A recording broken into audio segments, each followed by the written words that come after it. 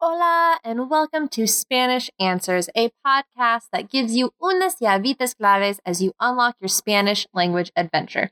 I'm your host, Sarah, with Language Answers, and I just want to say hello, and hello. It is so good to finally be back.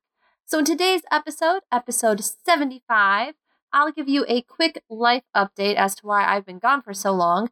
Then we'll discuss pet vocabulary in Spanish, and then finalize this long overdue episode with our final cultural tip on Ecuador, with 3 unique customs and traditions. So, let's get started.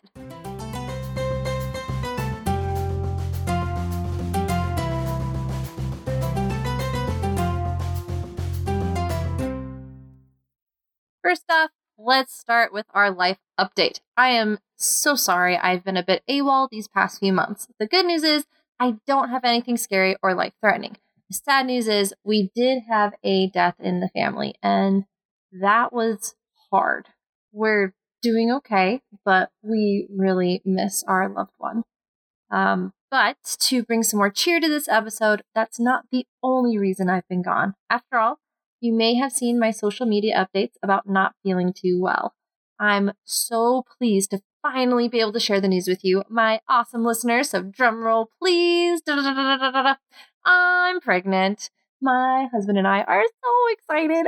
The first trimester can be a bit brutal in general, and for me, I had constant nausea and extreme tiredness, especially in the afternoons and evenings. In other words, the times that I normally have free for writing and or recording my podcast episodes.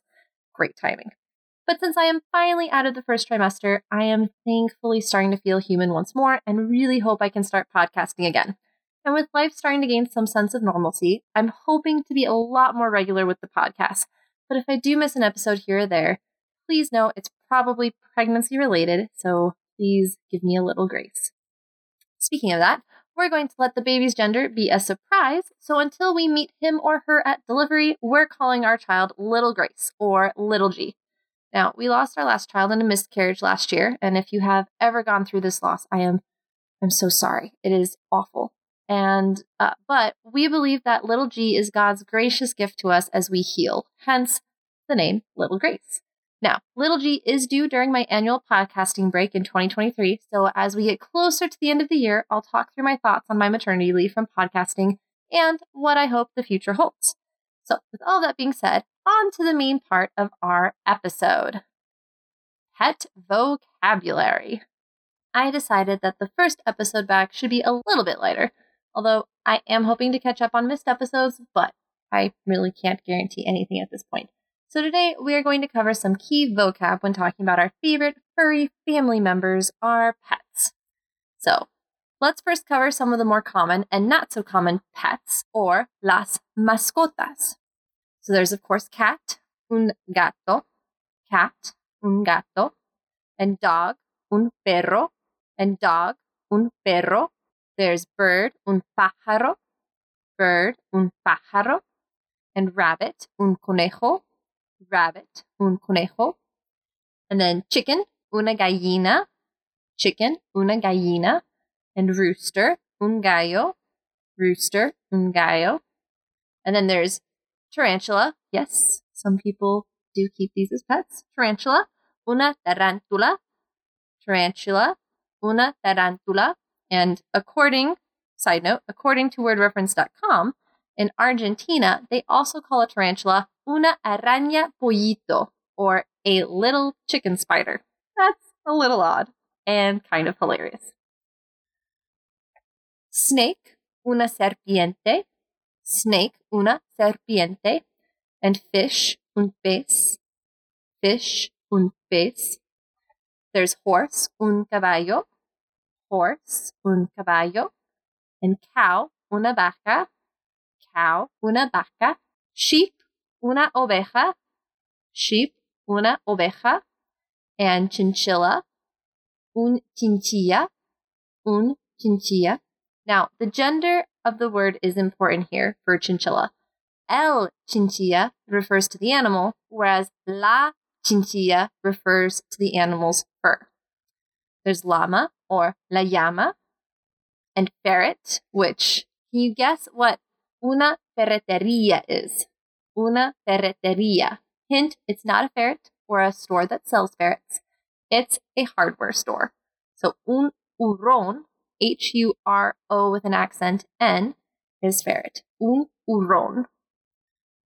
Hamster is un amster, and there is an H at the beginning there, a silent H. Gerbil, un gerbo, so you can spell it with a J or a G. Gerbil, un gerbo. And turtle, una tortuga. Turtle, una tortuga. Now, what about their food or basic toys? So for this next section, I'm only going to focus on dogs and cats because, frankly, I just don't know enough about the other animals. Sorry. So if you want to talk about, let's say, their food.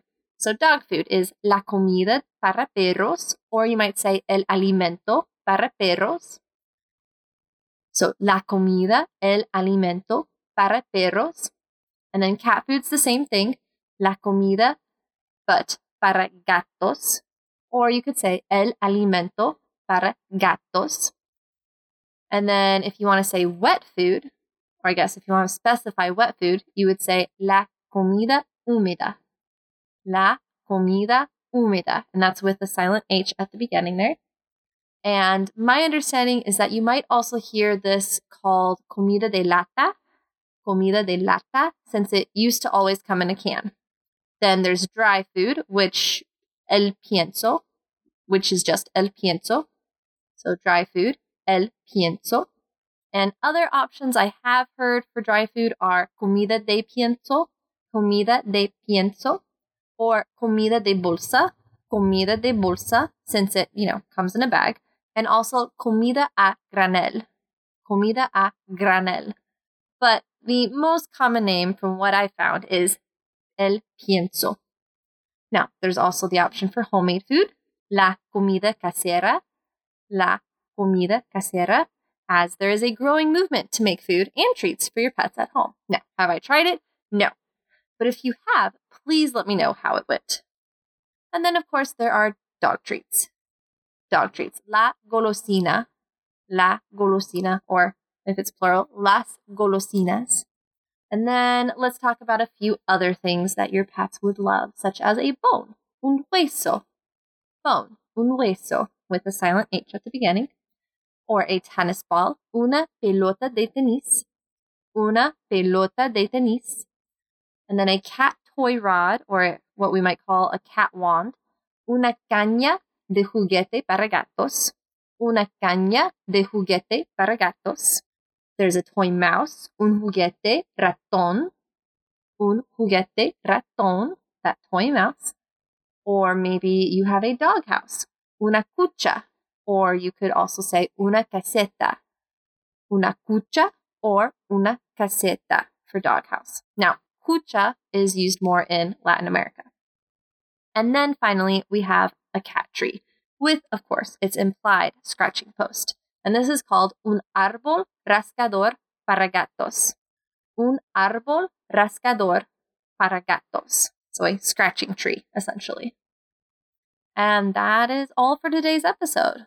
Please let me know if you've heard of other terms for these items or if you have tips on Spanish vocabulary for even more pet-related things. But let's now move on to our cultural tip on Ecuador and its unique traditions.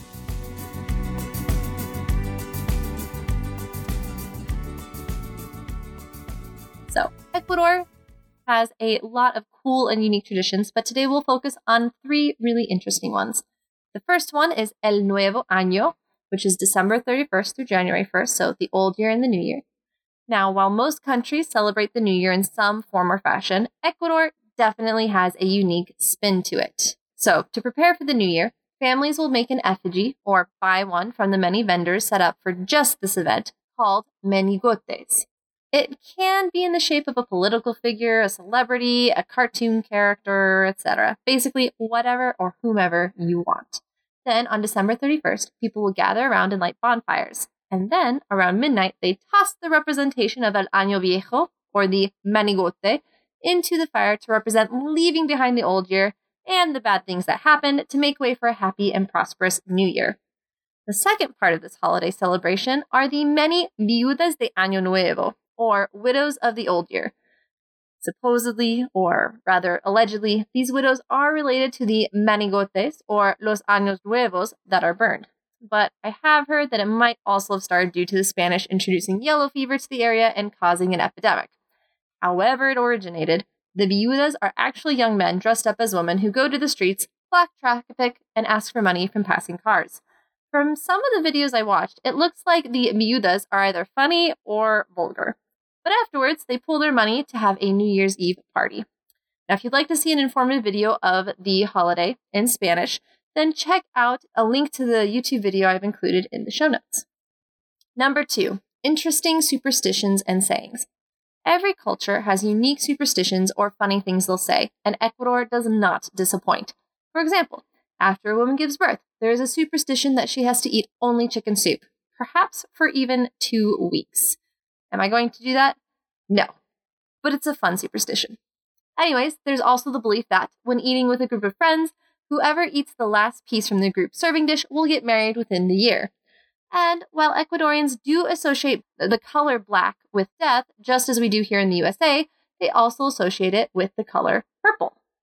Which sounds odd to me, since in biblical tradition, purple is the color of royalty. But what about some fun sayings? If you yawn, someone might ask if you are hungry instead of sleepy. ¿Tienes hambre? And if it is raining, they might ask you, ¿Por qué lloras? Or why are you crying? I might start asking my little girl this when it rains, just to see if I can get a laugh out of her. And last, number 3, bolón de verde. As usual, I couldn't resist including something about food. I really want to try this delicious-looking dish. It's a classic breakfast dish, even a national dish, that looks like a fried ball of dough. But surprise, it's actually green plantains fried and mashed into a dough, stuffed with cheese or pork, and then fried in a ball shape. Bolón is slang for large ball, so this dish's name is literally green large balls. Now, if you want to try the recipe out, you can check out the one on Leilita's Recipes, a food blog by an Ecuadorian that I just discovered, and yes, subscribe to. You can even read it in Spanish if you want to further improve your Español. And if you want a glimpse of other Ecuadorian dishes, check out Rainforest Cruises' post on them, which, of course, I've included a link in the show notes.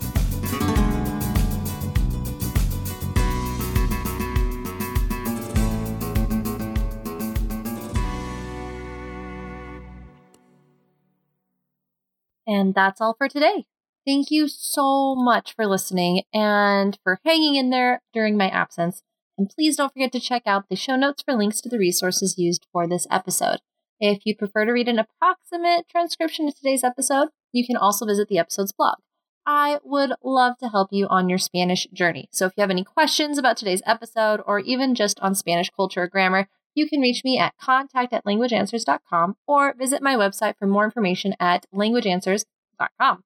I can also be contacted regarding my services for Spanish to English translation, English technical writing, editing, and content creation, or even language consultations and tutoring for you or your business.